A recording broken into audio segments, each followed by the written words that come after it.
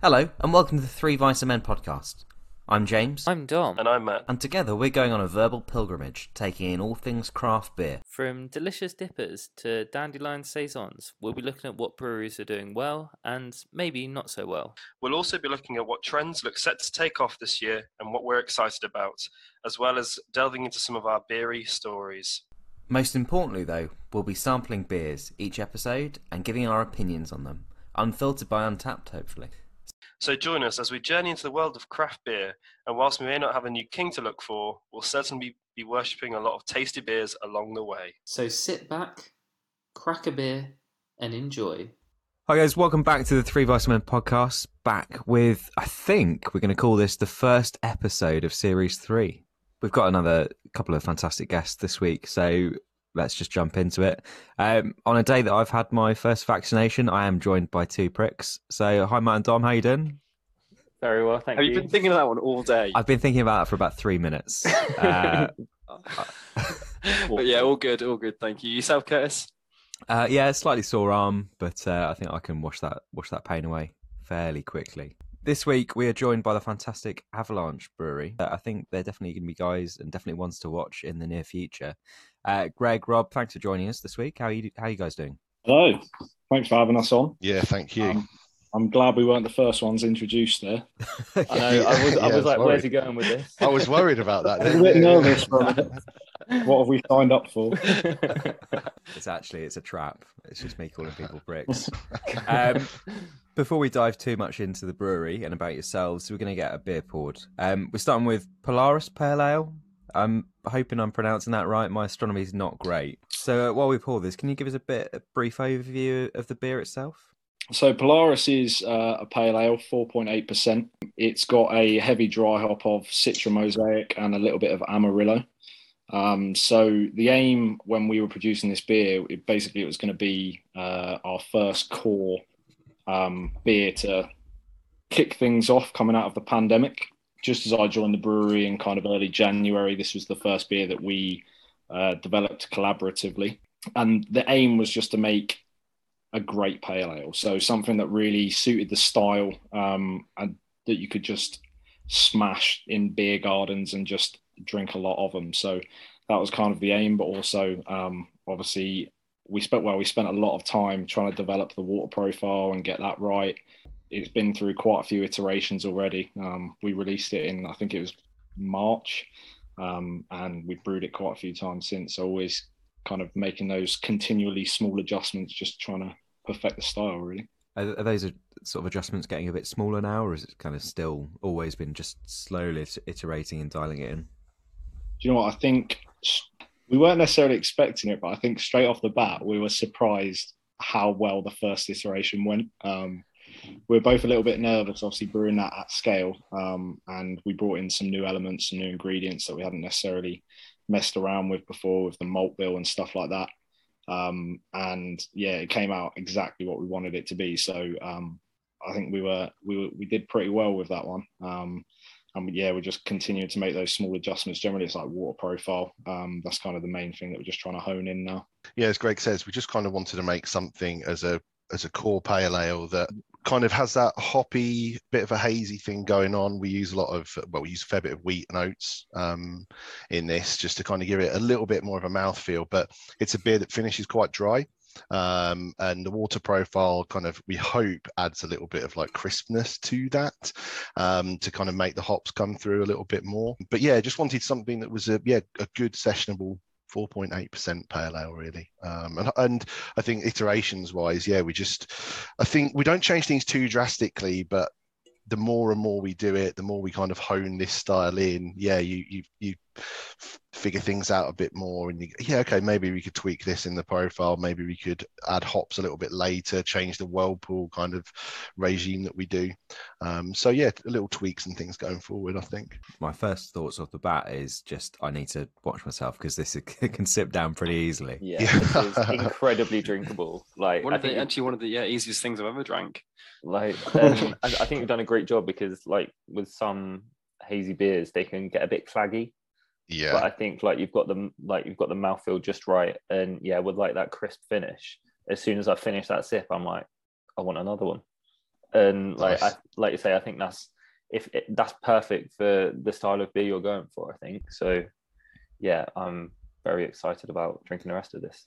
Cheers. No, that's really great great to hear. 'Cause I echo exactly what you say. I think there's a lot of pale ales out there now that have that huge body, that there's so much oats, wheat, everything in there. They're thick, heavy water profiles, and they can be a bit much. They're delicious. We love drinking them, but I struggle, like say, 2, 3, 4 of them, it starts to get a little bit difficult. So I'm glad you've said that. That's great to hear. So with a pale ale as the kind of intentional first beer in the core range, what was the thought process behind there and going for a pale ale rather than maybe an IPA or something like a lager? For me, it's in terms of the things that I like to drink, I guess, and I think Greg's very similar in that sense, and I'm sure he'll jump in a bit. But the something for me, like that I would look up to as a pale ale, things like Pale Fire from Pressure Drop, little bit higher ABV but steady rolling Man from Daya. Those are the things that I love to drink, and I think in a beer world at the moment that's kind of clamoring for new and big and different all the time, it was really nice just to start off with something that in its core is and should be really simple and straightforward. And I'd like to think I'm a big proponent of trying to do simple things but do them well, and I think that's where we wanted to start with Polaris. Yeah, I think you make a really valid point there of not going too big early, because that does seem there is a trend in the market of everything is going higher and bigger, and sometimes it's not with I fill a fridge with stuff from my local bottle shop, and then it's kind of thinking, oh, do I want to drink this tonight? Do I want to? Whereas something like this, it's a no-brainer. Grab it out of the fridge. Yeah, I think that's like one of the biggest things, because obviously during lockdown and during COVID, like tippers became quite a big thing. And because you didn't see them that much, the first few times I was just excited. I was like, I need this. And I got a bit tippered out. And now a lot on a Tuesday night, isn't it? Yeah. Tuesday. Tipper Tuesdays. So like, now having a beer like this in the fridge is perfect, because I can get home after work, be like, right, I fancy a beer. And then I'm not kind of terrified at what I find in the fridge, Although slightly, you're not planning a tipper, are you, soon? No. There's so many good examples out there at the moment, like Cloudwater have just been nailing it recently. So there's just some really, really great styles out there in that range at the moment. But yeah, you can get tippered out, Imperial stouted out, and it's just nice to have something that you can go to and think, yeah, I like that. It's consistent, it's the same, it's low ABV, and just have a few of them. Yeah, I think pale ale is probably the first style of beer that me and Rob connected on as well. Like, it's the one thing in a way that we had in common. Like, as soon as we started brewing together, they were the first beers that we drank, and we're just like, we both like this style. We both kind of appreciate the same elements about it, and together we drink enough of it that we were like, we could make a good one of these. So was that the origin of the brewery then, of kind of a case of, we're drinking a lot of this, I like it, I feel like we could do this? The story of Avalanche is kind of a bit of there's kind of almost like two parts to it. So the brewery originally started off as a homebrew project, I guess, as a lot of small indies now have done. Started off as a homebrew project with me and a school friend of mine called Matt, and we got together one Christmas and we're just like, fancy. We'd been home brewing kits and things for a little while, and just said, oh, do you want to do some all grain stuff? Yeah, brilliant. We got some equipment and threw it all together and started brewing all grain, and got some decent feedback on some of the beers that we were doing. Of course, made some stinkers as well, as you do at home brew level, but got some generally decent feedback. And I think, as maybe a lot of home brewers do, you start to get a decent bit of feedback. Oh yeah, I can go pro with this. I've got the talent, we can do it. And maybe in a like kind of naive fashion, we thought, okay, let's try and scale up and do some interesting things. And that's when we first got to know Andy from Three Hills, who you've had on previously. And Andy was really integral in getting us started in terms of scaling up from 30-litre buckets of plastic buckets and things, scaling up to proper stainless steel and a proper working brewery, which he helped us put it all put together, which is in my garage. Nice. Yeah, the other half loves that one. At least it gets a lovely smell. I mean, yeah, absolutely. perk. It is a perk. Yeah, the neighbours do like it as well, which is fortunate. So, but Andy helped us set up. He was, incredible on that front. And at that time, again, it was myself and Matt. We worked collaboratively with them, and we did a couple of beers. We did a Cascadian Dark Ale and another Pale Ale. But we got loads of experience just working with them, spent lots of the time, like lots of weekends at their brewery, kind of helping them package and clean and brew, and just understanding what their processes were like. And then Matt and his wife had their first child, Oscar, who obviously, you can imagine, Matt's time after that's fairly limited. So he kind of took a step back, and I was still looking to move things forward. And then I'd kind of been brewing a lot of cask-led stuff throughout 2018 into 2019, but on your own it's pretty difficult. It's a challenging thing to do, even though we're doing it at like 200 litre scale, which is still, in the grand scheme of things, quite small. It's a lot for one individual. Yeah. So I was brewing a lot of cask stuff, and then of course the pandemic hit and it was everything kind of stopped. And it was at that time, really, in 2020, that I first got to know Greg, and kind of we were introduced to one another. And Greg was, I think you were homebrewing as well, and looking to kind of see what it would take to go into a scaled up setup. And yeah, man, we really hit it off, like straight off. Like, as Greg was saying, we're talking about the styles that we enjoyed drinking and what we enjoyed brewing.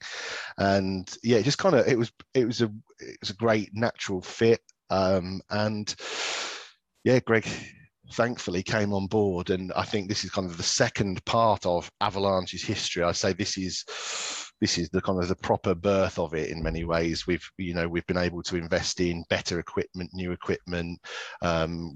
With both of us on board with different ideas and everything else. It's just been a really, really exciting time. Yeah, with Greg on board, we've pushed things forward dramatically. We've been able to get canning. We've got a new unitank in that allows us to do these hoppy pressure fermented beers. And yeah, that's sorry for waffling on a bit, but we had kind of had the homebrew stage of Avalanche, and it being kind of like, that was the old school Avalanche, and this kind of new Avalanche now that has been birthed post pandemic. No, it's fascinating stuff. Yeah, it's an exciting time. So Greg, were you like slipping Rob a few samples of your homebrew, and was like your audition, or? To be fair, it was much more chilled out than that. So we actually got introduced through my cousin, who owns a couple of micro craft beer pubs in Rushden, which is nearby. And I'd been homebrewing for probably about 2 years before I met Rob.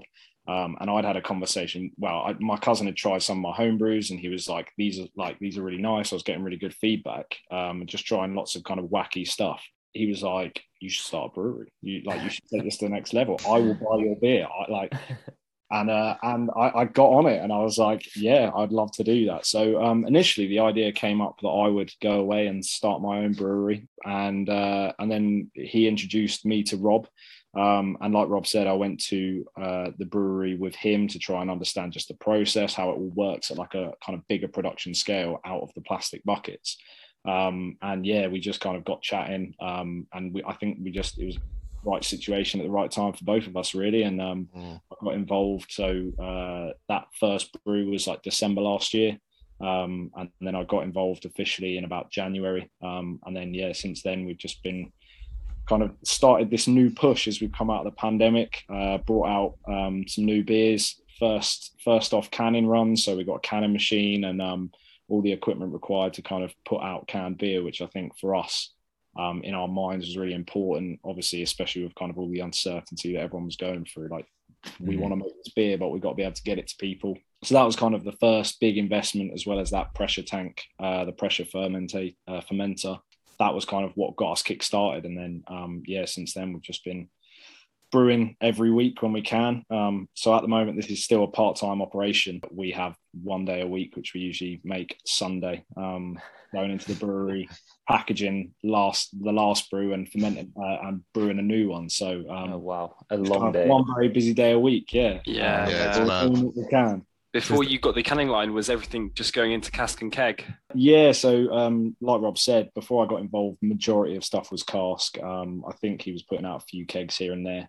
But obviously, once we got that pressure fermenter, it was much easier to put out keg stuff, and they were kind of the beers that we wanted to move into. I mean, we still appreciate the cask and put out cask when we can, but yeah, we just wanted to get involved in that market because that's kind of the beer styles that we drink the most of.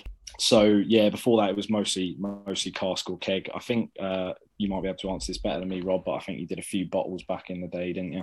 Yeah, a few bottles. Did like an IPL in a bottle, which was interesting. Nice. Very early days, but yeah, a lot of it became cask stuff. I mean, where we are in Northamptonshire, there is like a burgeoning and growing craft beer scene. We're quite fortunate. There are a lot of craft beer places around and some interesting breweries, but on the whole, it's quite like trad led. You know, on the size of the equipment that we were using at that point, I could brew and pretty much pre-sell everything that I was producing. I've found good homes for it all, and yeah, it was just it just made it a bit easier to at least keep brewing, keep getting something out into the world. And cask was just it's easier to deal with in theory and in practice than it is than kegging stuff. So. Yeah, but we still do. We still love the cask stuff. I think we're going to, like Greg says, crack on with it at maybe in the next few weeks, do another cask run because there's demand for it and people do like some of the cask stuff that we pop out as well. So it's all good. So are you doing the same beers that you're canning in cask, or are you brewing sort of special cask editions or independent cask beers that you wouldn't have elsewhere? The cask is generally it's different recipes, different builds to Polaris. So we try not to dabble in a lot of the crystal malts and things like that you would find in a lot of traditionals to give them colour and things. I don't quite like sometimes the artificialness that you get with that, but kind of similar base to Polaris, but probably using less of those American kind of really forward hops and just kind of more traditional stuff really from there. A little bit of that bitterness in there as well. So there's more kind of bitter in hops that go into our cask because just kind of works better with that style. Yeah. The thing we really like about Polaris is it's just it hasn't got very much bitter in hop in it at all. So it's like very refreshing, very drinkable, and you just get a lot more of that like aromatic floral flavors from the dry hop. Yeah, I mean that's something I definitely noticed sort of sipping along is that you get a lot more at the front end and then it just slips down through your mouth and without too much. And as you said earlier, sort of finishing pretty dry and kind of getting ready for the next sip as well. Going back to Polaris then, is this one of your guys' homebrew recipes? Like, is it come on from there, or did you work on it together? Obviously, you've worked on it together since, but I don't know if Rob's got any secrets. But as far as I'm aware, it was a absolute collab. So I think there's a lot of things being kind of independent brewers that were introduced, even though obviously Rob had the brewery, I was homebrewing. But I think the thing about brewing is there's a lot of rules and things that you kind of read about and follow. But at the end of the day, everyone develops their own processes, their own like little things that make their beer unique and what makes it kind of theirs. And they have kind of developed their own like flavors, if that makes sense. And I think because we'd never brewed together before, we both learned our own lessons. And we learned kind of ingredients that we really liked, like especially when it comes to kind of grain bills and stuff like that. And things that we didn't like as much. And to be fair, there was no disagreement, which was good news. But yeah, I think to answer the question, we kind of brought the things that we liked and that we'd learned personally and put them together. And that actually is kind of what made it work quite well because we both kind of had our own knowledge of different things, and that's what allowed us to kind of build the recipe. Yeah, there's one thing in particular I remember. So Greg had been using, and just in terms of what goes into it, Greg had been using flaked wheat for a lot of his homebrew, and yeah, he'd been using that consistently. I'd never really used it too much, and kind of Greg said, "Oh, let's try to put flaked wheat in there and see how that develops." And I think that's what, particularly with Polaris, gives it that it's still a dry finish, nice kind of crispy edge to it, but that mouthfeel I think is driven from the flaked wheat. So it's just taking little bits that we've learned with things that what we brewed in the past and just trying to apply them. And I mean, obviously this is a beer that we'll constantly try and refine and make better, but we were very lucky, I think, to land where we did straight away, because it was the first thing that we'd done and first thing that we'd worked on together. It's like, oh, actually, that's pretty decent. Yeah, we were quite happy with that, and obviously we'll continue to refine and improve. But I think we landed somewhere that we were quite happy with. And obviously, the internet is obviously a great resource, and we'd read about particular like dry hopping styles and what like whirlpool additions for hops, and when to add hops and possibly start crash calling the beer and to get like less vegetal notes, all that kind of interesting stuff. So everything that we learn and try and understand, and speaking to other breweries and other brewers, try and apply those and see how it works and what it turns out like. As you say, I think you've landed on your feet here. As in those kind of early days when you're still sort of figuring out the kind of beer you're brewing and the kind of iterations, and especially when you're trying a few things and almost working out that kind of collective identity, how much do you look at the kind of review sites? I know there's an Untapped badge on the can here. Is that something you look at for kind of how you're shaping the future stuff? I think initially, when we kind of brought out Polaris, we were looking more at kind of verbal feedback from people, so people that we knew that had it, and we were looking to kind of hear what they had to say. And we do look at Untapped, and we are on it, and we get quite a lot of good reviews from it. But yeah, I think sometimes you got to make sure you don't let it kind of get you down if you get a bad let it get to you or anything like that. But I think at the end of the day, people have their opinions and people have their preferences, and that's okay. So if we can put out a beer that people are going to enjoy, and then we're okay with that. Yeah, it's a difficult one, because I think like Untapped is it's a great thing, but it can also be a bit of a curse. Like there's the traditional, somebody, 1 out of 5, I don't like sour beers, and it's just like, oh no, come on, like I find that aspect of it really, really challenging, and it's just taking each beer as it is and trying to, is it representative of the style? Is it, are there any brewing flaws, etc. in that beer? And I don't think the majority of people tend to look for that. I also think that there's a focus on the kind of the big impy stouts and double IPAs, triple IPAs, 5, 5, 5, 5, 5. And I struggle with the kind of the rating system sometimes, and they almost need a rating for each style, don't they? To be honest. It's not like there are some lagers I have, and I'm like, this is absolutely amazing, and then you go on Untapped, because it's a lager, it's like 3.6 average. Like, what's that all about? This is amazing. And then sometimes with imperial stouts it can go the other way, when you like people have like put like 4.67 on or something, and like you can just basically just like taste chocolate, and you like, I don't know how well you brewed this, or if you just put lots of chocolate in it or something, it can go the other way. You can hide those brewing flaws in those bigger beers as well, like the higher the ABV and the more adjunct, etc. You can get away with a bit more. So it can be frustrating, but I do think on the whole it's a good tool to get feedback and see what people are thinking. But again, because we don't cast our net very wide right now, hopefully in the next 6 to 12 months that will change. Nothing beats kind of like walking into where it's on and just kind of parking yourself somewhere and watching people go up and buy a pint of it and earwig and listen to what they're saying and try and pick up a little bit of the vibe from there. That's kind of where I think we like to do it most, is just go and talk to people and see what they think about it. That has to be the best excuse for working in a pub I've ever heard. Yeah. Yeah, no, I'm just sitting here so I can listen to what they're saying. That's why I'm still here. Yeah.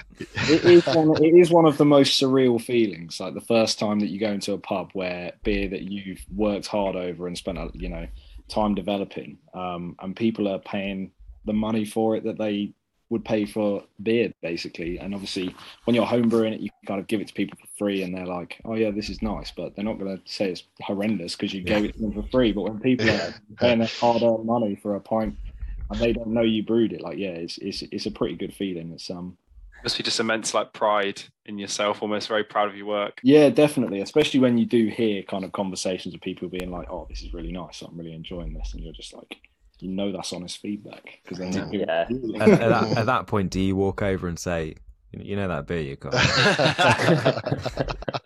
don't know if you know who I am.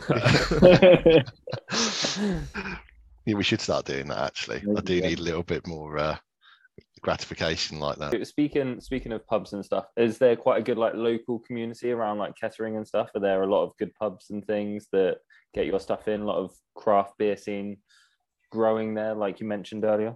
Yeah, there definitely is. I think we're very fortunate that, as Greg mentioned earlier, we've got a couple of great craft beer bars locally in Rushden, which is basically a town or so over from where we are. Okay.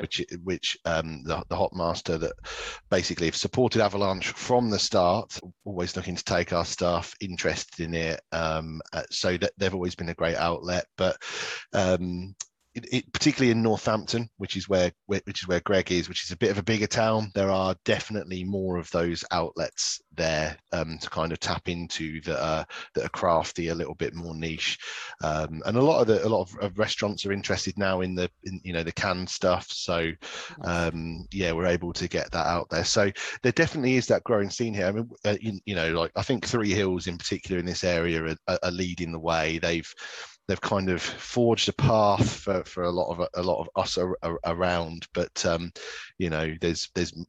there's Maul in Northampton as well, who I think they tend to remain quite local, but another great brewery, and then kind of going over to more Milton Keynes way, Black and Sun, but there are lots of other very small breweries popping up in this area, and people just love making a bit of beer and want to share it with one another, and it's quite a nice community that we've got locally. We're quite fortunate. Well, I think we're probably coming towards the end of this beer, so if I get a few bits of feedback, Matt, how has this gone down? It's gone down, yeah, very well. Really easy drinker. The stone fruit comes through. It's exactly what you want, really, from a 4.8% pale ale. I'd have no qualms drinking 4 or 5 pints of this in a beer garden on a Saturday afternoon while it comes home, maybe. Yeah, no, really banging job on this one. Thanks very much. Thank you. Dom, similar notes from you? Yeah, I can second that. I mean, I think my empty glass is a testament to how good it was. Like, we've just been sat here having a lovely conversation, and I've been drinking this, and every time I have a sip, I'm like, oh, like I'm just really enjoying it, and yeah, it was delicious. Yeah, and similar notes from me of just very, very easy to drink and very pleasurable the whole way through. So it sounds like we should probably move on to the next one. Welcome back to part 2 of the Three Vice Men podcast. Still joined with the wonderful Avalanche. We've poured the next beer, and I have what appears to be in front of me a strawberry milkshake. Yeah, it's a pretty thick one, isn't it? It's like a innocent smoothie. Yeah, I was going to say it looks a bit like a smoothie. It's not a bad thing at all. No, so we've got O Raspberry in front of us. I've gone with the kind of traditional pronunciation of raspberry, although it's spelt a little bit more funky, I'd say. Want an explanation of where that came from? Please take it away. So this is a beer that we I brewed at homebrew before I got involved in Avalanche Brewery, or a similar iteration of it, and we decided to brew it. I pushed pretty hard for it, actually. So it's my baby, this one. But yeah. So the name comes from when I was at university. I went to uni in London, And there was a bit of a theme at the time of a lot of people being like, "Oh, raw." Yeah.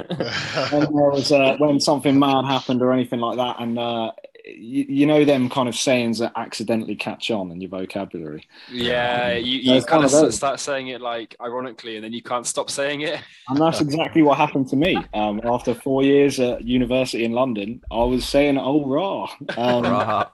Yeah. And when we kind of we didn't have the name even kind of as we were brewing the beer, and we were stood there and we were like, what are we going to call this? And you were like, "Raw." And I was just like, "Oh, raspberry," and then we were both like, "That is amazing." Yes, even if nobody else gets it, we're okay with it. There's definitely a market for niche references, so you've absolutely hit the mark. I love it. Thank you. No, there are a few breweries who've built. Well, they make good beer as well, but they have built a following on who can identify what weird, obscure TV program this quote comes from. Yeah, absolutely. I think there's one. They Pomona Island. Everything that they do is quite good. I like that. I do. Like I have picked up a few of the quotes from those. So we probably should talk a little bit more about raspberry. It's a pale ale, but it's got raspberry in it. So with the pale ale, is it a similar base to Polaris? Is it a completely different? Yeah, so it's a similar base. It is a little bit different. We added a little bit more oats to this one. So we're looking for a bit more of a mouthfeel. But basically, the intent of this beer and kind of our vision before we brewed it is there's a lot of raspberry beers out there. And obviously coming into the summer, it's just a great time to be drinking kind of a fruity beer. Everyone loves it in the sun. But what we've generally seen is that you either kind of get a sour, like a raspberry sour, or you get kind of a raspberry dessert beer. So it's like really sweet. And I was like, well, I've never had a raspberry pale ale or a raspberry beer that is just really sessionable, like really soft, really smooth, really well-rounded. So it's like a nice amount of sour, just a little bit, but then also not too sweet. And the aim of this beer was to kind of hit that bang in the middle and be like, you could sit in a beer garden somewhere and drink a few pints of this and it will just go down. But then also you kind of get that massive hit from the raspberries. We put 20 kilograms of raspberry puree in this one, which across 150 litres is turned out is quite a lot. And it's definitely come through in the finished beer. So we were really happy with that. But yeah, it just kind of finished very well-rounded, which is exactly what we're aiming for. It's quite a tricky one, isn't it, with raspberry, because it's not the strongest flavour of fruit. It's got almost watery character when you eat them, and you get that hint, and you're always wanting to have a few more to get that kind of concentration. Yeah, and I think once you kind of ferment all the sugar out of a fruit like a raspberry, it can be very tart, which is obviously where kind of the raspberry sour idea comes from, and it gives you a good base to make a good sour. But yeah, with this one, we just kind of wanted to try and round it off and make it just a good middle ground between not too sweet, not too tart, just somewhere in the middle that just is a good summer beer garden beer. Yeah, we dry hopped it as well, and that changes the pH balance ever so slightly, so it removes a bit of that tartness. So when we were tasting it off of the tank pre-dry hop, it was super tart, and I was like, oh, Greg, this is like, what have you done? It's too much. Greg was panicking, but the dry hop really kind of rounded it out and balanced it. I know some other breweries that do this stuff end up using like vanilla extract and things like that to add that perceived sweetness, but the dry hop seemed to have worked for us. But I mean, Greg kind of came to me with a bottle of it in homebrew, and I just remember looking at the color and thinking, wow, like if we can emulate that on the bigger setup, then I think we might be onto something fairly interesting. But again, I think raspberry is one of those ones that I think you either do like it or you don't. I don't know whether it's a bit of a marmitey type of soft fruit, I guess. But the feedback that we've had so far has been fairly positive.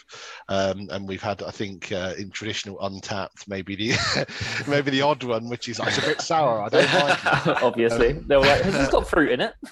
Yeah, I don't like sours. Yeah, not a beer. Bought raspberry beer. Don't like raspberry. Yeah, so, but yeah, it's really good. I kind of like, for me, I get like that big jammy Dodger type hit off it. There's not loads of malty stuff going on, but like I get this big jammy Dodger hit on the palate, and it's quite. We used a Kvike yeast as well, just to throw that out there. So we the Kvike, I think, adds a little bit of funk to it as well. I don't know if you guys get that. It's definitely not like the Polaris kind of normal dry finishing yeast. It's definitely got a little bit more of that farmhousey, not too much, but a little bit of funk going on. Yeah, and I think Kvike generally as well is very good at bringing out the fruitiness in fruit. It's very kind of, because it's got that funk, it kind of really brings out the fruity flavors in beer. So that's kind of why we went for it. And that original homebrew recipe that I'd made previously, that had Kvike in it, and we were like, it's one of the reasons it works, so let's get that. No, it really has done a job there. And now you've said it, I can pick it out. Or maybe I'm imagining it, but there is that slight tingle at the end, which is pretty interesting. The colour is fantastic. I'd love to see it like a small run, kind of 750 milliliter bottle, clear glass bottle, with just that colour coming out of it. I'm really enjoying like the mouthfeel of this one, to be honest, because it comes across as quite like luxurious, but yet still easy to drink. Like, because you look at it and you're like, that's going to be thick. You taste it and you're like, that is thick. And then you swallow it and you're like, oh no, actually, I'll go back.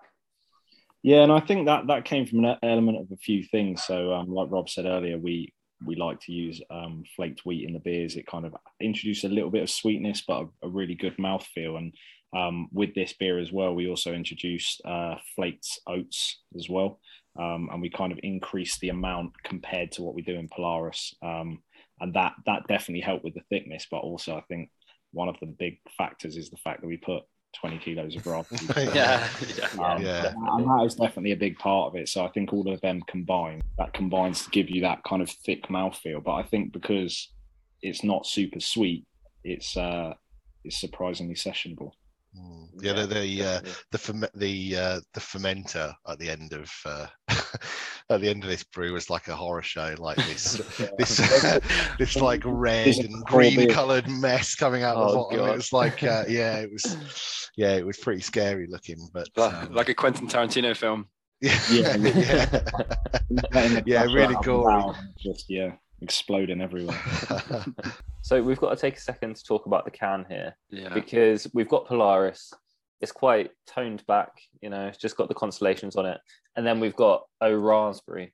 And I mean, it's pink. It's got all these funky colors, funky text. It stands out completely. Does this mean, is it still part of the core range, or is it a separate beer?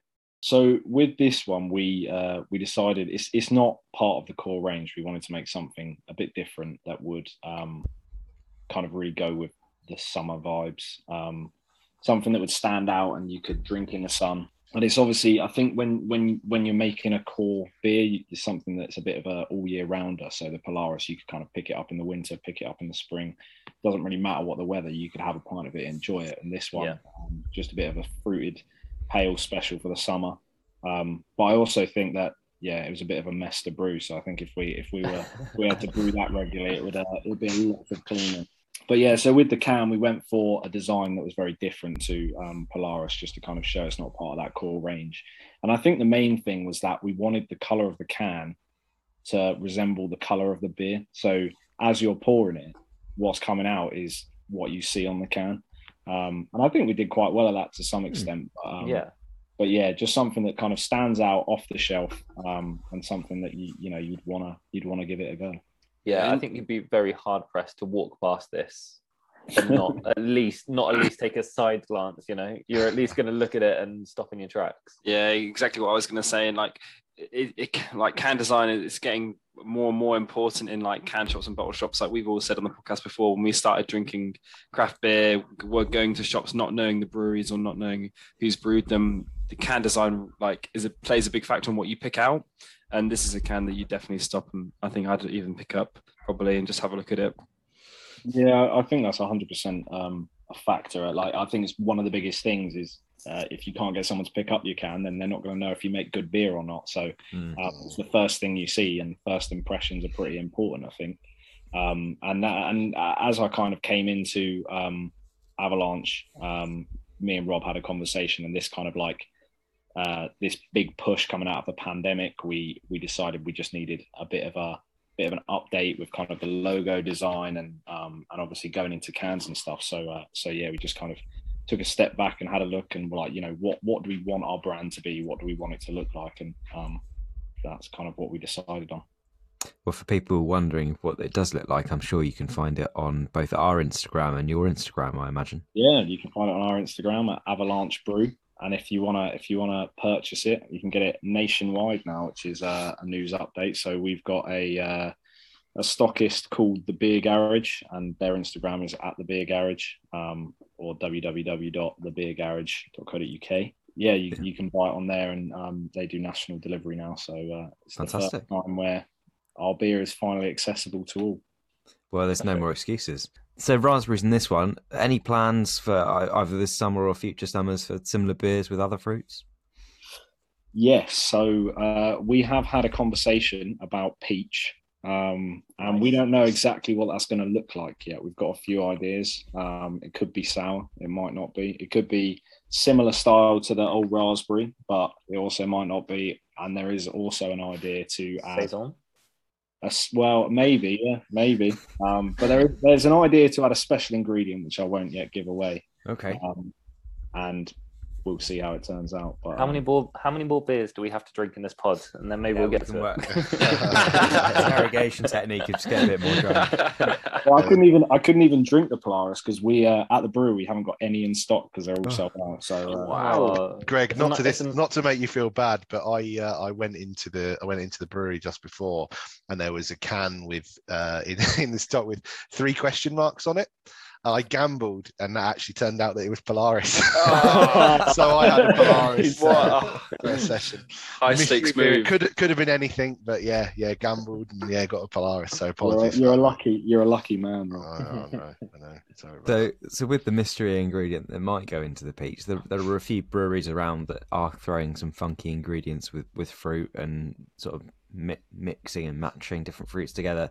Is there anyone you kind of look at who's doing that you kind of taking inspiration from, or is it not your bag?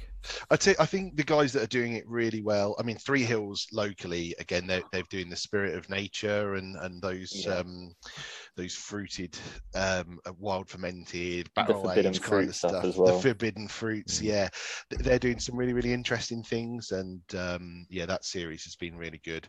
But I think the other standout for me, at least, has been North Brew.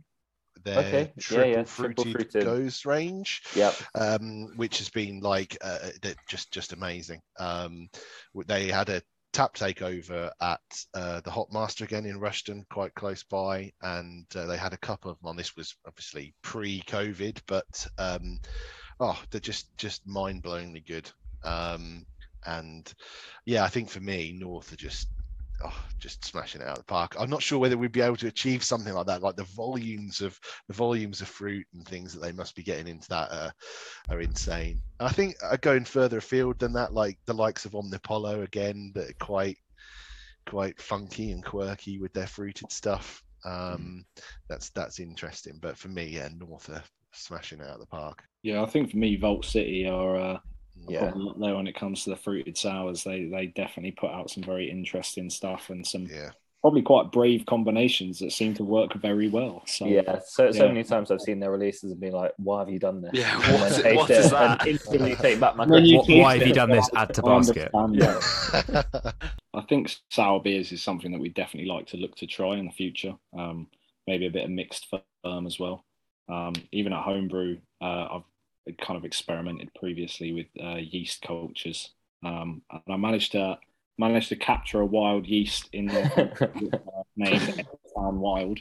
Whilst everyone else was playing Pokemon Go, was it an Ultra Ball that you used? Yeah, honestly.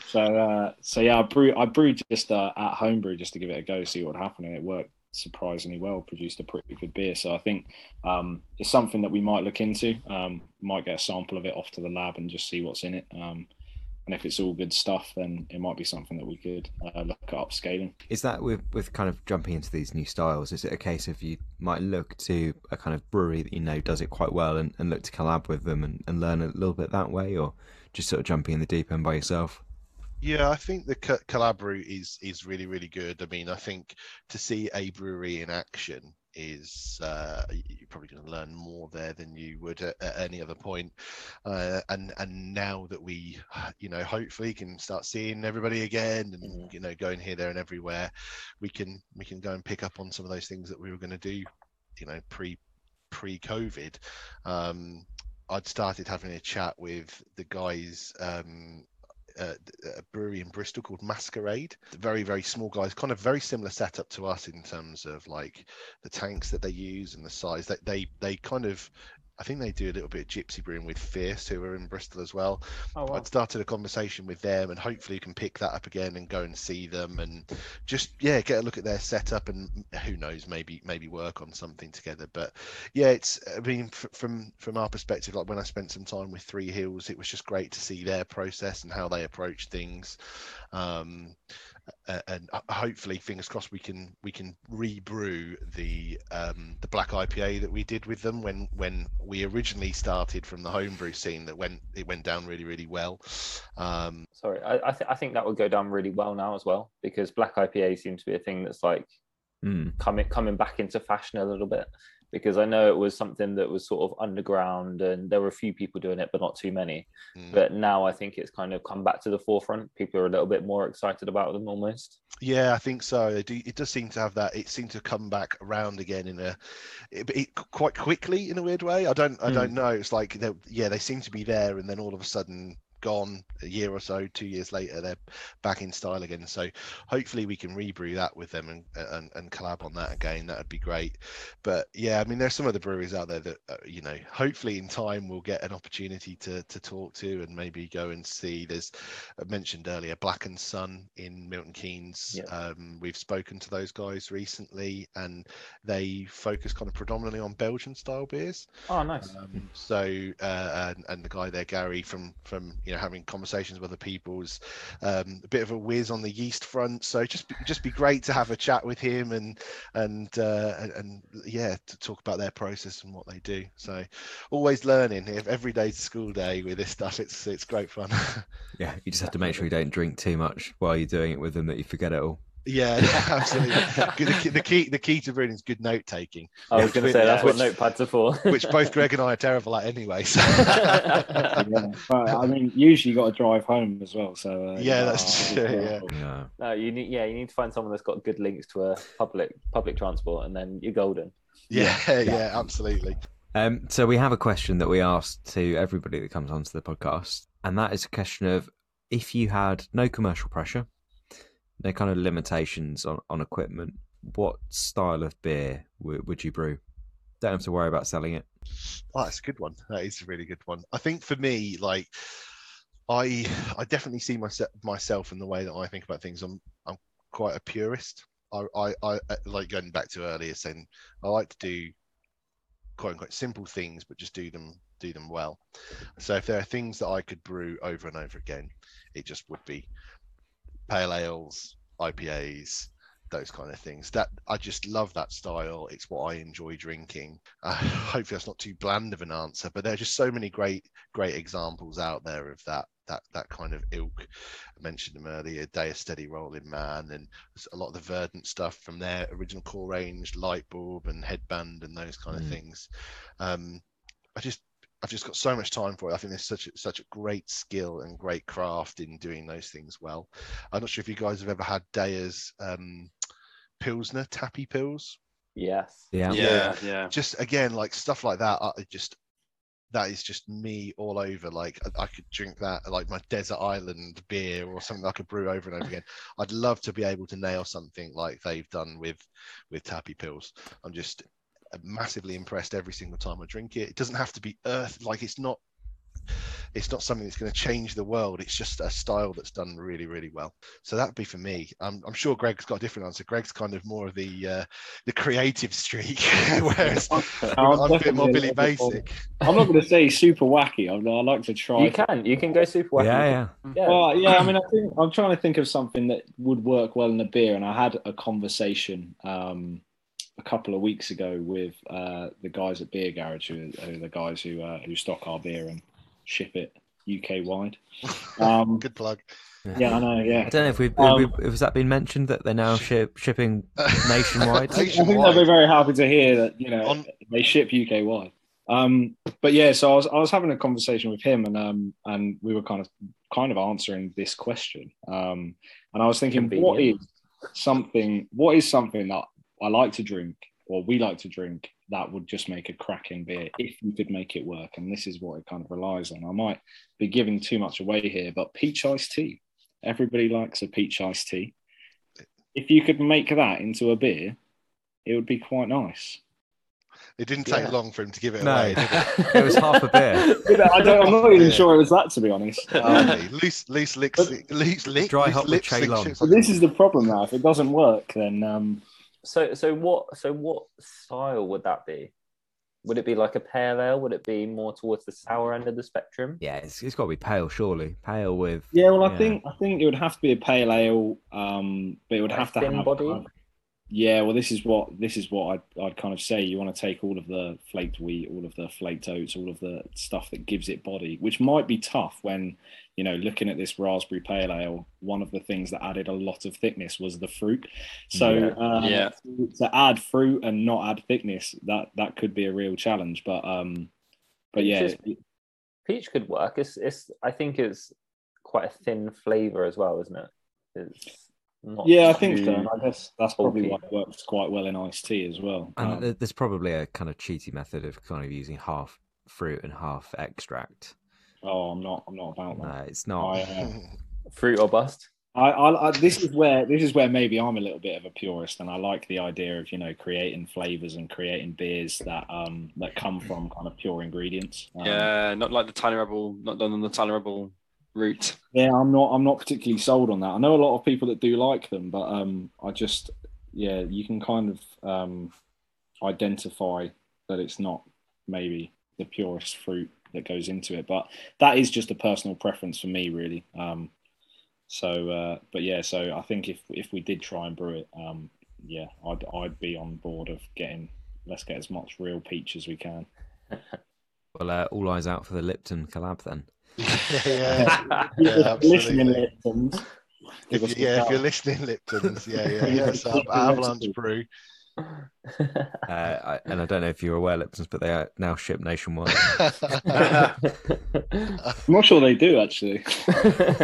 I'll have a look. So obviously this beer is a home brewed. It's gone really well. It's an idea, Greg, you've pitched to Rob, and you both thought was delicious. Have either of you pitched something to the other person that has gone down awfully? Have you come up with an idea and gone, let's make this beer, and the other person's gone, no? Yeah. I don't think we've done that yet, have we? I mean, I'm sure it's going to happen at some point. Exactly. It's going to happen. It will happen at some point. I think. Again, I think I always try going back to. I always go down the purist route. I'm very much for like trying to do things in a particular style and do them well. And I think Greg's definitely kind of like, okay, we'll do this peach. We'll go have a look at this peach thing and go down that route. And hey, like the raspberry pale ale worked out really, really well. So like whatever's coming up next, we're just going to back it and kind of go for it. I just don't think you just don't know until you try. And one of the good things is that Greg will continue to like do bits of homebrew. And if the basis of it is there and it works and the flavors are there, then okay, brilliant. We'll try and scale it up and see how it works. There's nothing worse than going, okay, let's try and do this and brewing 200 liters of it and then going, oh no, no. Yeah, we're going to have to put that down the drain. Yeah, I don't think there's been anything that we've particularly fallen out on. I think that raspberry pale ale, I was like, I had to push it a little bit. But I think, yeah, after I think you were skeptical, Rob, until you tried the homebrew one. So you weren't particularly on board, and then I brewed it at homebrew, gave you one, and you were like, "Oh my god, yes." That's Yeah. rogue. It's rogue that you pitched it before you'd even tried it yourself. Well, I thought this was like. I brewed it the first time, probably about a year ago, and at the time it was nice. And then I told Rob about it when I kind of got involved, and I was like, "This would be the perfect summer beer. Everyone's gonna love it, Rob." And he was like, "Well, I think they might, but I don't know. I don't know how it's gonna go down." And then I rebrewed it to show him, and he was like, "Yes, let's do this." And then we took that recipe, didn't we? And we made it our own. I mean that. The old raspberry is not the same beer that I brew at homebrew, and we adapted it and made it the style and the brand of Avalanche that we kind of want to put beers out under. So it's definitely an improved version. I have no doubt about that. I mean, the interesting thing is that beer has changed dramatically over time as well. Like I remember it fresh off the tank into maybe cans to the first couple of weeks and to where it is now.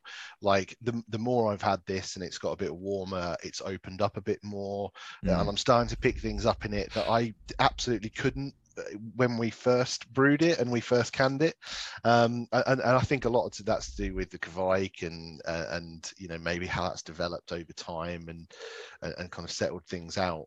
I think it's every time I've had it over the course of the last month, 2 months, it's been different, and I've picked up different things as I've gone along. So it's been a really interesting one for me. Yeah, let's do some more kind of like fruited pales and see where that takes us.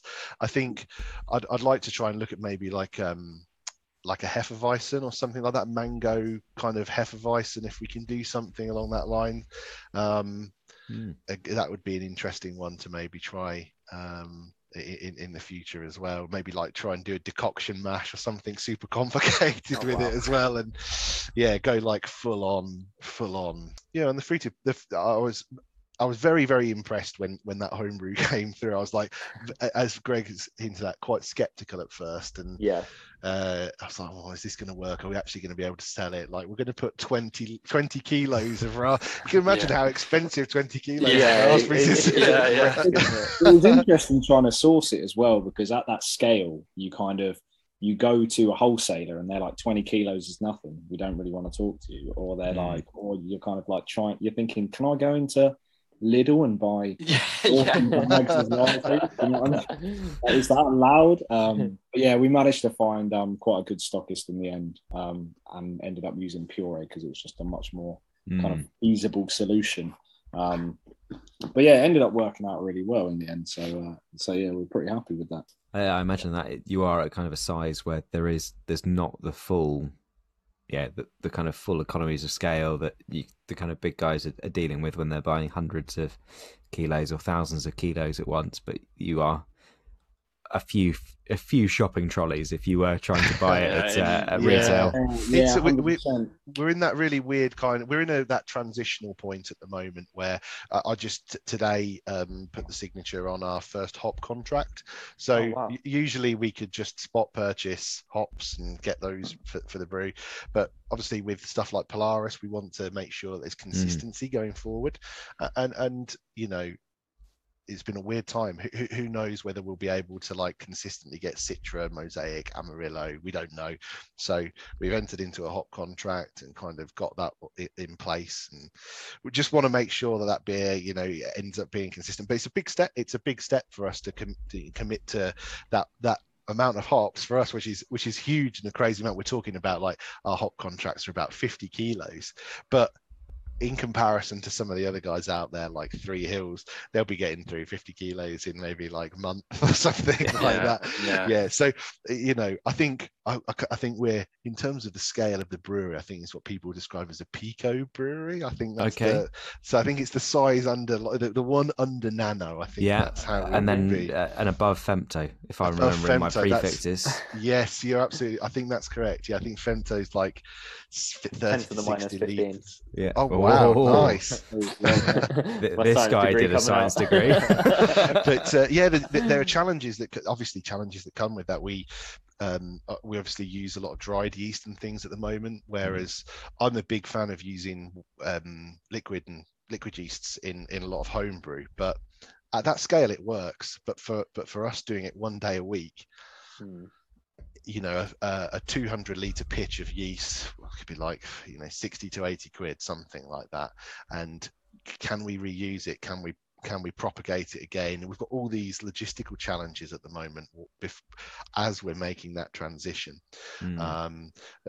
which does make it really difficult. Maybe Polaris in the future might get some kind of you know, liquid yeast addition. I think this raspberry pale would benefit from something a little bit. We did have actually saying that, Greg. It did have a liquid yeast pitch, didn't it? I was just about to take up. Thank you for correcting me, mate. I can see him. Another reason that this is probably not part of the core range and not sustainable to brew, you know, every single week is for that reason. So the Kvike yeast that we used was a liquid pitch, and I propped it out myself from the pitch that we had and made it kind of a viable amount that would go into that beer. So that in itself was an interesting challenge, but it seemed to work. We're pretty lucky with Kvike yeast as well, because it is just such a yeast on steroids that it can super hardy and it can takes everything you throw at it. Versatile is what I would say. Okay. Yeah. But it probably maybe did us some favors with that. But yeah, so that was the first beer that we made with a liquid pitch.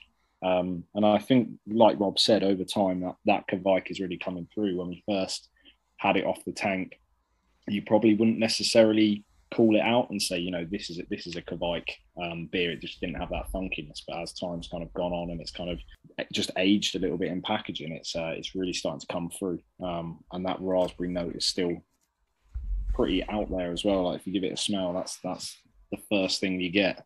Jammy Dodgers. Yeah. Well, I think that's a nice lead on to kind of final thoughts on the beer, because I've just finished mine. So we should probably talk about it while my memory is fresh. I mean, you know, raspberries, again, a very, very sessionable beer. I've got no complaints. Dom, Matt, how you found it? Yeah, I mean, I was a little bit skeptical going into it, just because fruited pales is something you have, like you say, you have sometimes, and it's too much fruit or not enough of the pale. Like, it doesn't feel true to style, whereas this feels like a really good marriage of the two. It's like you can tell you've brewed a pale ale, and you can tell the raspberries have come in and just like lifted it. Like it's just worked really well together.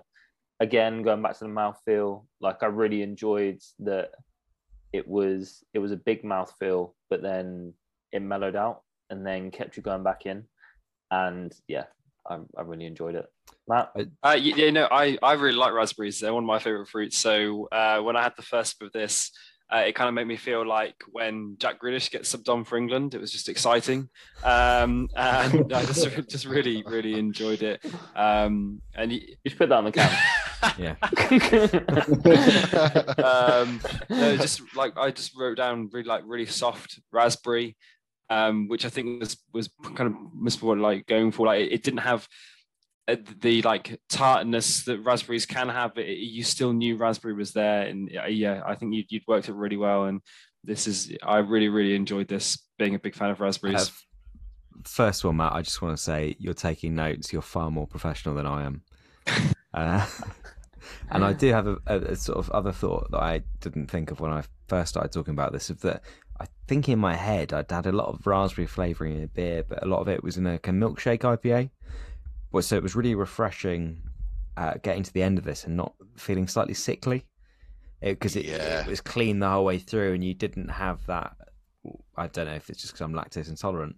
But when you get to the end of a milkshake IPA and you kind of think, oh, I feel a bit guilty for that. It was just clean the whole way through. To have if you are lactose intolerant, but yeah, I mean, I think that is kind of exactly what we aimed for with this beer, like something where you can drink it and be like, do you know what? That was refreshing. It was fruity. It was nice, but I could have another one. More desserty beers. That's not necessarily something you do. You just have it to enjoy it as that one. But yeah, this one's just kind of a lot softer, and it hasn't got that. It's much more dry. It hasn't really got that kind of really sweet note to it. Well, unfortunately, we can't have another one because the next in the lineup is a dipper. So we're going to make a trip to the fridge, and everyone else can get a jingle. They drink beer, so much beer, all of the different types of beer. They drink beer, lots of beer. It's beer. Welcome back to part 3 of the 3x1 podcast, series 3, episode 1. We're still joined with Greg and Rob from Avalanche Brewing Company, and Matt and Dom are still here with me, despite the fact that I called them pricks in part 1. We've moved on to a Big Dipper, another star themed name. Big Dipper is unsurprisingly a dipper, and it's described as a soft, hazy IPA that shines bright on the palate. Greg, Rob, is that just marketing, or are you right here? Is this the star in your core range? Well, I guess that's for you guys to be the judge. But yeah, no, this beer is kind of a follow-on from Polaris. So hopefully, as a podcast called The Three Vice Men, you appreciate the pun. Yeah, no, really love that. But yeah, so we kind of brought out Polaris, and then we always had the intention to work on a double IPA. We thought, what better name than Big Dipper, which is part of the Ursa Minor constellation, the same as Polaris. So that's kind of where we went with that one. But the intention of this beer was to make a delicious, extra dry hopped or double dry hopped double IPA. So following on from Polaris, it's got a similar kind of grain bill, but we mixed it up a little bit and went with Citra Mosaic and Equinaut on this one. So we didn't want it to be too similar, but similar in the sense there's not a huge amount of bitter in hop and a pretty hefty dry hop. So yeah, let us know what you think. I was going to say, even without the kind of bittering hop you do, just from the extra strength, you get a bit of bitterness on there. Yeah, and I think that's what helps us fall into the ballpark of dippers that I enjoy, because sometimes they can just get too sweet, whereas like you still know you're drinking a dipper when you drink this, which I quite enjoy. Like you still have the alcohol in there and you can tell, because there are definitely some that just get like too sweet and you think it's like a 4% beer, you drink 4 or 5 of them and then suddenly you don't know where you are. But this is really good. Like it's pours a great color, smells delicious, and yeah, I've enjoyed my first few sips, definitely. I'm certainly getting that. Yeah, again, not too sweet, I think is the key descriptor here. I've got loads of stone fruit, loads of all the stuff you'd expect to get from the hops, but it's not in a way that I kind of, it all merges together at the end. I've still got quite a clean identification of the flavours I picked up, and it's quite dry on the finish again as well. Absolutely, yeah. I think if there's a theme that probably runs through, it's that a lot of those beers, again, we touched on it earlier, they can get a little bit claggy and a bit much, and we do like to finish our beers a little bit drier, and not exactly saying that an 8% beer is intended to be sessionable so that you could go for more and more and more. That's obviously not the case, but Think responsibly. Yeah, absolutely, yes, please do, everyone. Yeah, and gamble responsibly as well. What we're here. When the fun stops. But yeah, I think for us, we like to finish our beers a little bit drier, just so that, I don't know, for me there's always that little bit of something where you go, okay, I can go for the next sip, I can go for the next sip, the next sip. And a lot of double IPAs do finish very sweet. There's a big body, quite a lot of stuff going on, so we wanted to do that in this, and this is our first shot at a double IPA as well, so this is first run, first go. I think there's definitely things in there that I pick up on that I would like to tweak and change around a bit. I think in terms of like a brewing process perspective, I'd maybe like to tweak around with the water a little bit more, but I think as a first go, like I'm pretty happy with where it is. I love Equinaut. I think Equinaut is a real standout in there. It works really well with Citra Mosaic. Everyone calls them cheater hops because they just work perfectly well. But Equinaut within that as well, I think gives that real stone fruit vibe going on.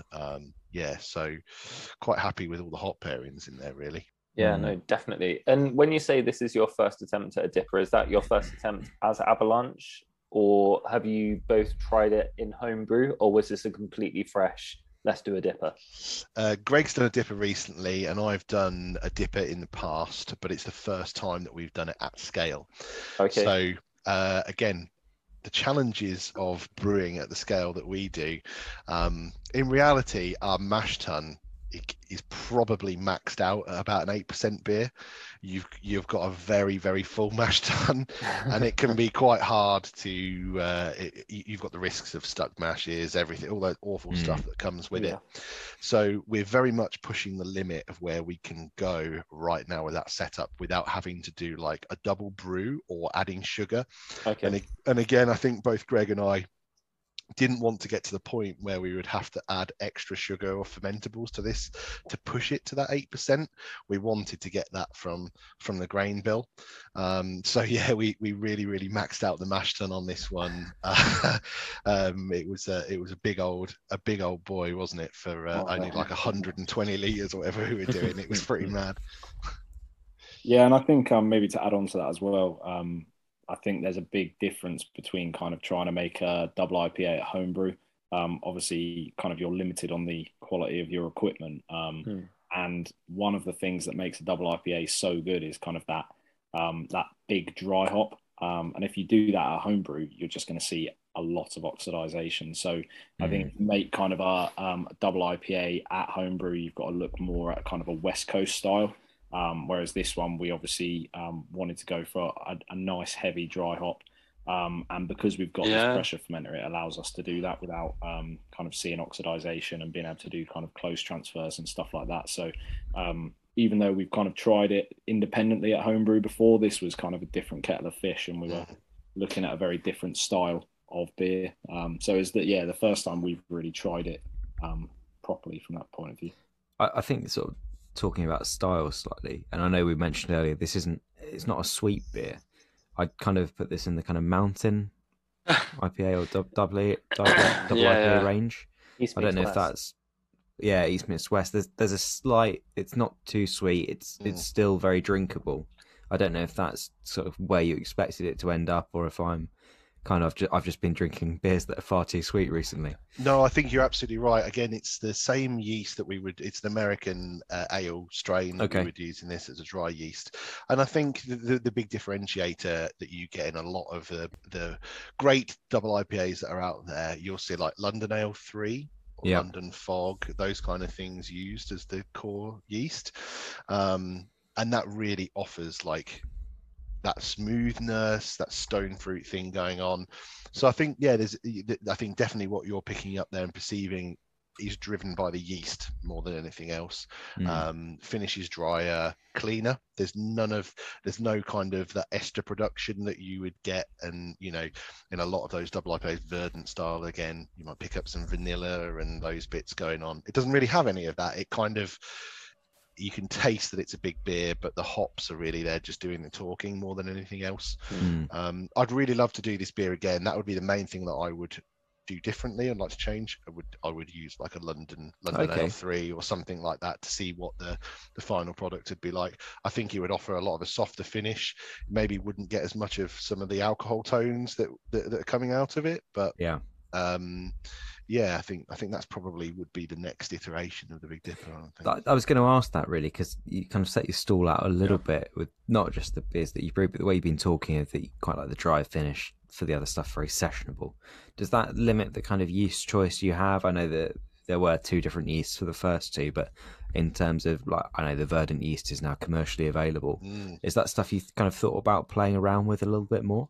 Yeah, it would be. There's another yeast. There's a company in Ireland called Wicklow Hops, and they offer some commercial liquid yeast pitches. They've got some strains called Saturated, which again are kind of like London Ale style. We would definitely like to play around with those a bit more. I think, again, our biggest limitation is that as it's right now part-time project, a passion project for both of us, the yeast maintenance is a really like if you're operating a brewery, like you've got to have somebody on that every single day, feeding it, making sure it's good, taking cell counts, checking the health of it.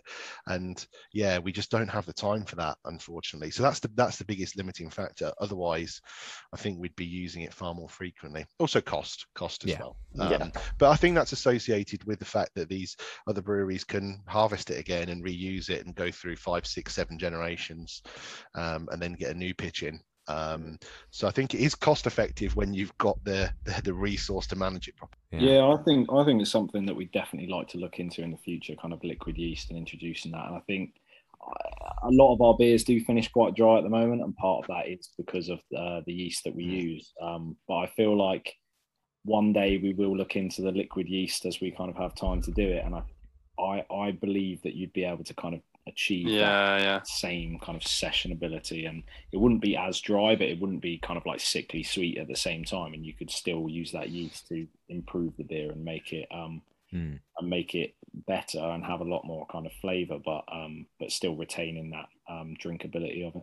I think that's part of the beauty of complexity, isn't it? Yeah, it is. Yeah, I think that's the beauty of it as well, is that we can come to a point where we go, okay, well, let's try Polaris now with a wet yeast and see how that turns out. And based on what we perceive and feedback from everybody else, we can make a decision then as to what works. And again, that's the joy of it all, is that you're constantly looking for areas of improvement and refinement, and you want to put the pursuit of making the best thing that you possibly can. Definitely. That's the reason you keep brewing, isn't it? Yeah, I think me and Rob are probably our two biggest critics, which I think is probably quite important. Like we drink the beers off the tanks and try them, and basically just say, what is bad about this beer? Like, if anything's bad about it, what is bad? We need to improve it. We need to change it, and that's kind of what we're always trying to do. And then you give it to other people and get their feedback, and they really enjoy it. But we're like, no, we know we need to change it. You're wrong. There's a flaw here. You've not seen it. Yeah.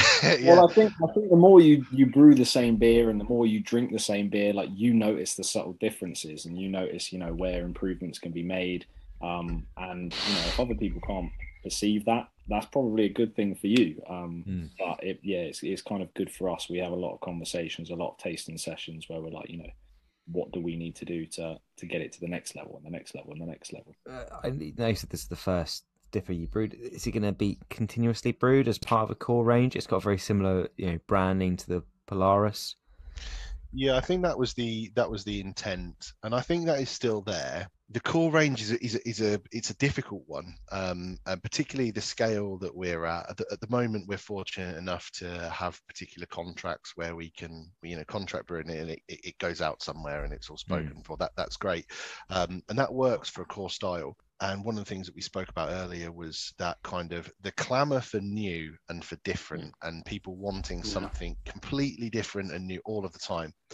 And I think that's where some of the core range is really struggling. It becomes harder for us at our scale to produce something like that everybody's like, okay, yeah, well, if we put some Polaris up on an online supply somewhere, no more plug-in, Greg, please. If we put a Polaris up there, week in, week out, I think people will keep picking up, but it'll get to a point where things slow down. I've had that before. I don't necessarily want to go for that again. And it's a real hard market to kind of tap into. And I think you need the outlets to do that, i.e. you want to be distributing that in keg somewhere, and you want to have some decent outlets for that. It's a very valid point, isn't it? We do speak to a few people, and I know when we had Turning Point on, and their Disco King beer is something that it's probably, was it 40% of their output is Disco King, but it's mostly cask, mostly keg, and that goes around, and they do all the funky stuff they do in cans, and they constantly make new beers and all of that, but they have that kind of baseline of business of that's what they're known for locally. That's their kind of local brand is, I'll get a pint of Disco King, and you can do that in half the pubs, a third of the pubs around them, and they're good from there. And I don't know if that's the kind of market that Polaris will sit in eventually, whether that's just kind of in Northamptonshire or maybe a bit wider, or maybe it's not, and maybe you have a different beer in your core range that goes out like that, and then you can still build with the other stuff.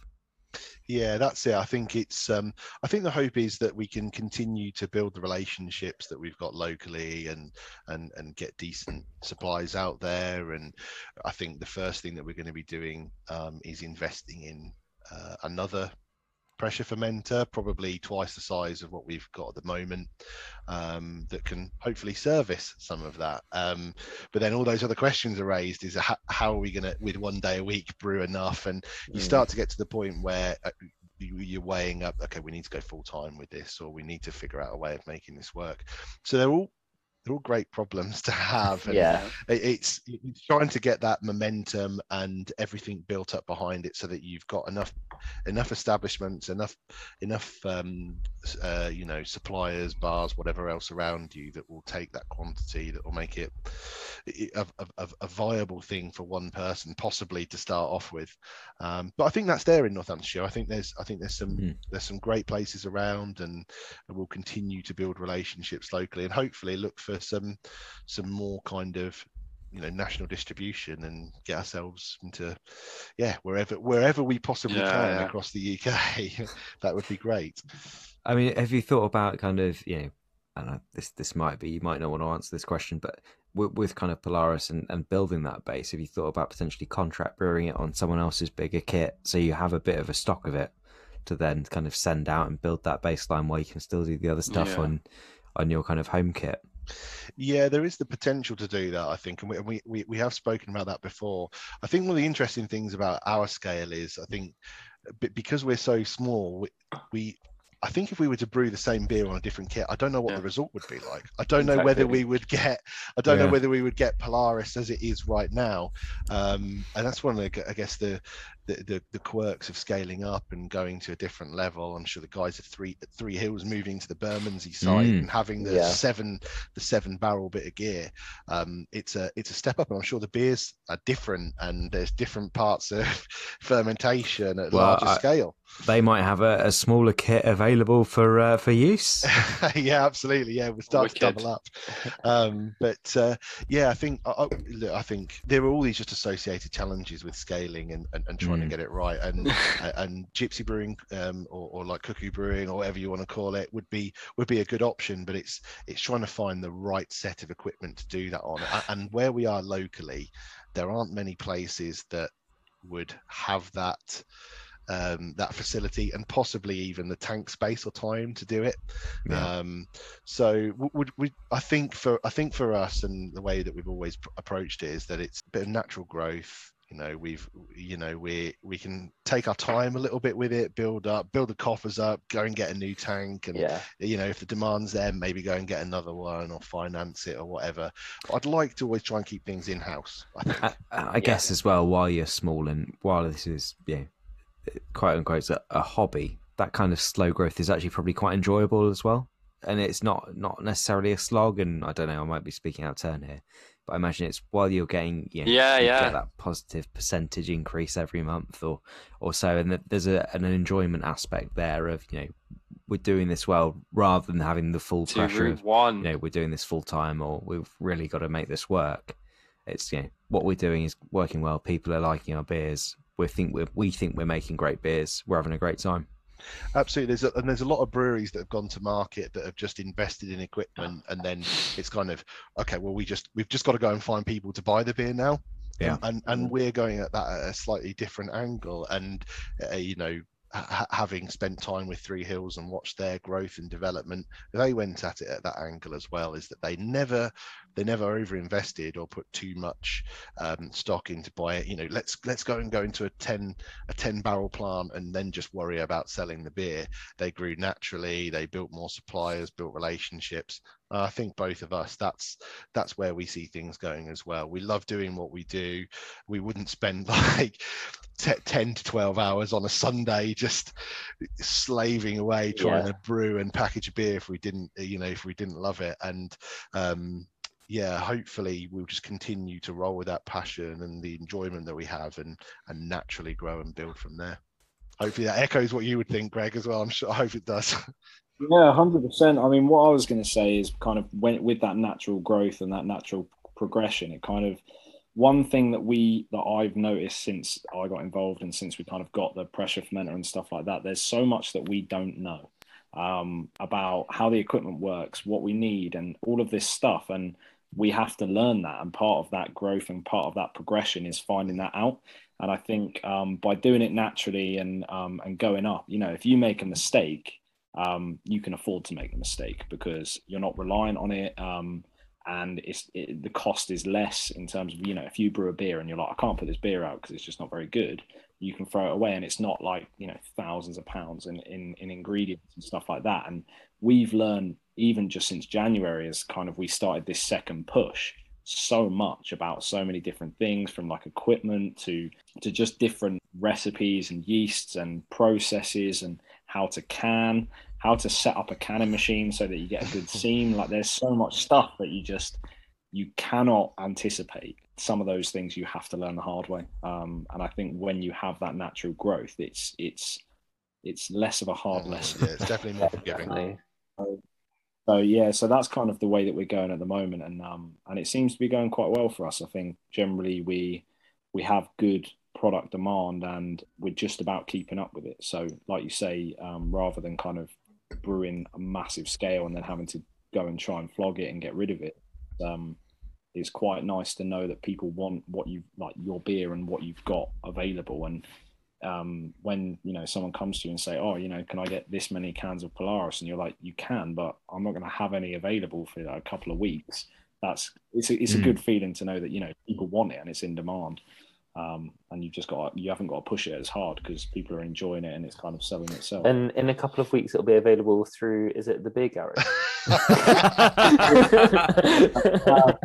I have UK distro. The other plug-in I will put as well is Hopmaster. They have been good enough to put Polaris on their taps as a house beer. That's always available on there on keg. So if you're ever near Rushden, get yourself over there and get yourself. I might have to make the pilgrimage. Yeah. I think you will. It's not too far. Absolutely. Yeah, if you head head this way, give us a shout. We'd love to join you at the Hopmaster. Definitely will do. I'll bring the frankincense. Well, 3 beers we've drank tonight have been pale. Is there an appetite for kind of stouts, dark beers in general? I think for me that there definitely would be. I think we had plans maybe earlier this year to do some kind of imperial stout. And I think we've definitely got the tank space to do it, and the right tanks to do it on. Again, we have the limitation with our mash tun and how much beer we can produce based on how much grain's going in, but we could probably do like a double brew and get an imperial stout out. I would love to do one towards the end of the year, something that's a little bit quirky and different. But man, like people locally, again, like some of the Three Hills stuff that's coming out at the moment, like their imperial stouts have just been superb. Oh, they've been phenomenal. Even just like a more sessionable stout, like a 5-6% stout. Do you think that's something you'll maybe look at as part of the core range? That's something that we've talked about before as well, isn't it, Rob? Like when we kind of developed Polaris, we were talking about what else could complement this core range, and stout was one of the ideas thrown about, and we did think a nice sessionable stout, like maybe like 5%, is something worth looking at. And I think as the winter comes about, as hopefully the British summer after it's been a delicious summer after it comes home. Yeah.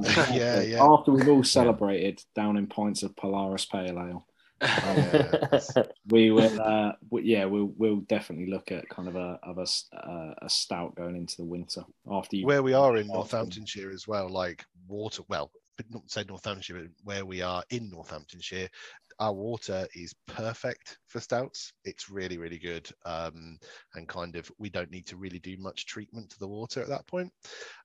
So yeah, I think a stout kind of fits quite naturally for our area as well. It's like, like London, you get some great stouts down there with the super hard minerally water. And ours is kind of similar, really. So yeah, I think a stout would be great. And maybe fingers crossed, like this collab brew with Three Hills again, the black IPA or the Cascadian dark ale. Yeah, that'd be cool to do. I'm definitely gonna look forward to that then. So moving forwards then, and going on from future brews to plans for the future. Obviously, you're a scale you are right now. Are there plans to scale up in the near future? Are you kind of looking to hit a level where you're going to pull the trigger at that point, or is it just you're going to take it how it comes and see where it goes from there? Yeah, I think a combination of the natural growth that we've been experiencing and having that in play, I think the first step for us is to definitely invest in more tank space. And then as you start to go up in tank space, you get, oh, okay, well, we need more, we need a bigger brew house and all those other problems that come with it. But I think, yeah, tank space for us will be the next big thing to do, so that we can probably like serve more Polaris and get more of that out into the world, and then use the tank that we're currently using for some more experimental stuff. I think we're both quite aligned in terms of how we see things going. We would absolutely love to quit our day jobs and go and do this full time when it becomes viable. Go and do what we love and enjoy for a living, and that's what everybody wants to do. That's the dream, isn't it? That's is the dream. dream. Yeah, I'd love to get to that point. I'm sure we can do it as well. It's just getting the critical mass, enough suppliers, enough people around us that are willing, that can take the beer, and hopefully we can use that as a bit of a springboard from there. So it'll be one of us, hopefully that's the plan. One of us at one point will give up our day job and then start to brew on a more full-time basis. And so for this summer, is there a plan for kind of getting out to festivals and kind of getting your beer into the hands of more punters from maybe further afield? I think in terms of festivals, we've not really got too much lined up at the moment. I think it seems still a bit hit and miss. I think maybe we'll have to see how it goes in the back end of at the start of next year. We've got a couple of festivals to go to, like trade day wise. I think we're going to, what is it, Brew London? In July. Oh yeah. But we're only going there in the capacity of kind of trade day, being able to talk to some people down there, other brewers, suppliers and things, and make some connections. But I think that's the next step for us, is just to kind of make some connections, talk to people. And that's the great thing about this industry, is that everybody's very very open to talking, want to get you involved. We'll talk and collaborate. Very friendly, super friendly.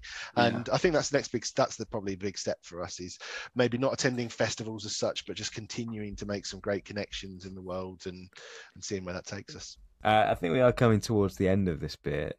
I've certainly finished, which maybe means that you've taken the sessionability a bit too far. Dangerous beer. With the fact that I've had a big dipper so quickly. Any final thoughts, Matt, Dom? Yeah, again, very, very, very drinkable. It's like, even for an 8% beer, I definitely got the stone fruit, especially like a bit of mango came through with that one, and even like a slight, really subtle like resinous to it, which I enjoyed a lot.